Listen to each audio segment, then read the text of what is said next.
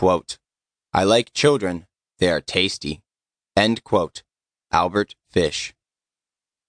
Why would a killer take the time and accept the risk of capture by writing a letter to a parent of one of the children that he murdered? That question puzzled me before I finished my research into the life and crimes of Albert Fish. The answer that I found was the most obvious. Albert Fish was a sadist. This sadistic monster got off on inflicting pain in any and all ways possible. He would keep his child victims alive for days, beating them to tenderize their meat so that they would taste better when he butchered and ate them. Telling a parent what he did was just one more way for him to dine on tears. This is a letter that he wrote to the mother of one of his victims. Quote, "My dear Mrs. Budd, in 1894, a friend of mine shipped as a deckhand on the steamer Tacoma, Captain John Davis. They sailed from San Francisco for Hong Kong, China. On arriving there, he and 2 others went ashore and got drunk. When they returned, the boat was gone. At that time, there was a famine in China. Meat of any kind was from $1 to $3 a pound.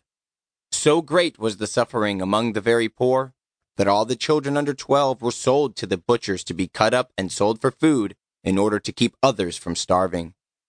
A boy or girl under 14 was not safe in the street. You could go to any shop and ask for steak chops or stew meat.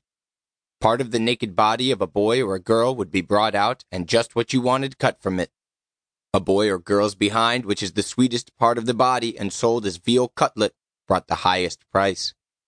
John stayed there so long he acquired a taste for human flesh. On his return to New York, he sold 2 boys, one 7 and one 11. Took them to his home, stripped them naked, tied them in a closet, then burned everything they had on. Several times every day and night he spanked them, tortured them, to make their meat good and tender. First, he killed the 11-year-old boy, because he had the fattest ass and, of course, the most meat on it. Every part of his body was cooked and eaten except head, bones, and guts. He was roasted in the oven, all of his ass, boiled, broiled, fried, stewed. The little boy was next, went the same way. At that time, I was living at 409 East 100th Street, near, right side. He told me so often how good human flesh was, I made up my mind to taste it.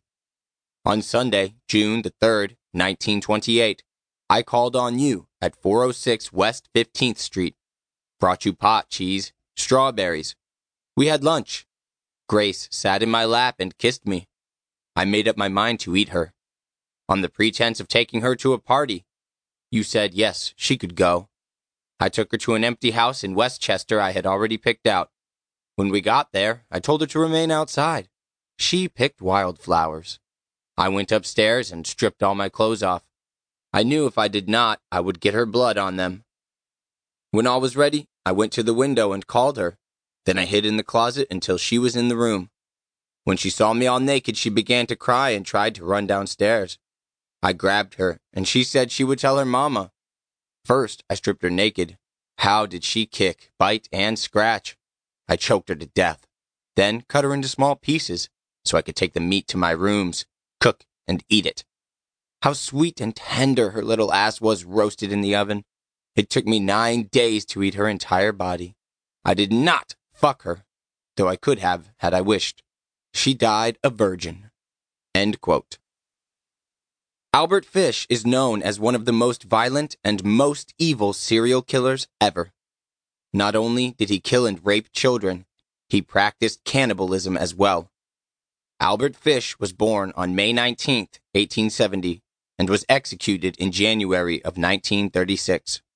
Over this time, he created a reign of terror that is still studied, yet not understood today. Fish's mental issues can be traced back to his childhood. His parents were older when he was born. His father was 75 years old by the time Albert was born. His father was 43 years older than his mother. During the majority of his childhood, he was raised in an orphanage. Fish's family has a history of mental illness. His uncle was diagnosed with mania, and he had a brother that was committed to a mental institution.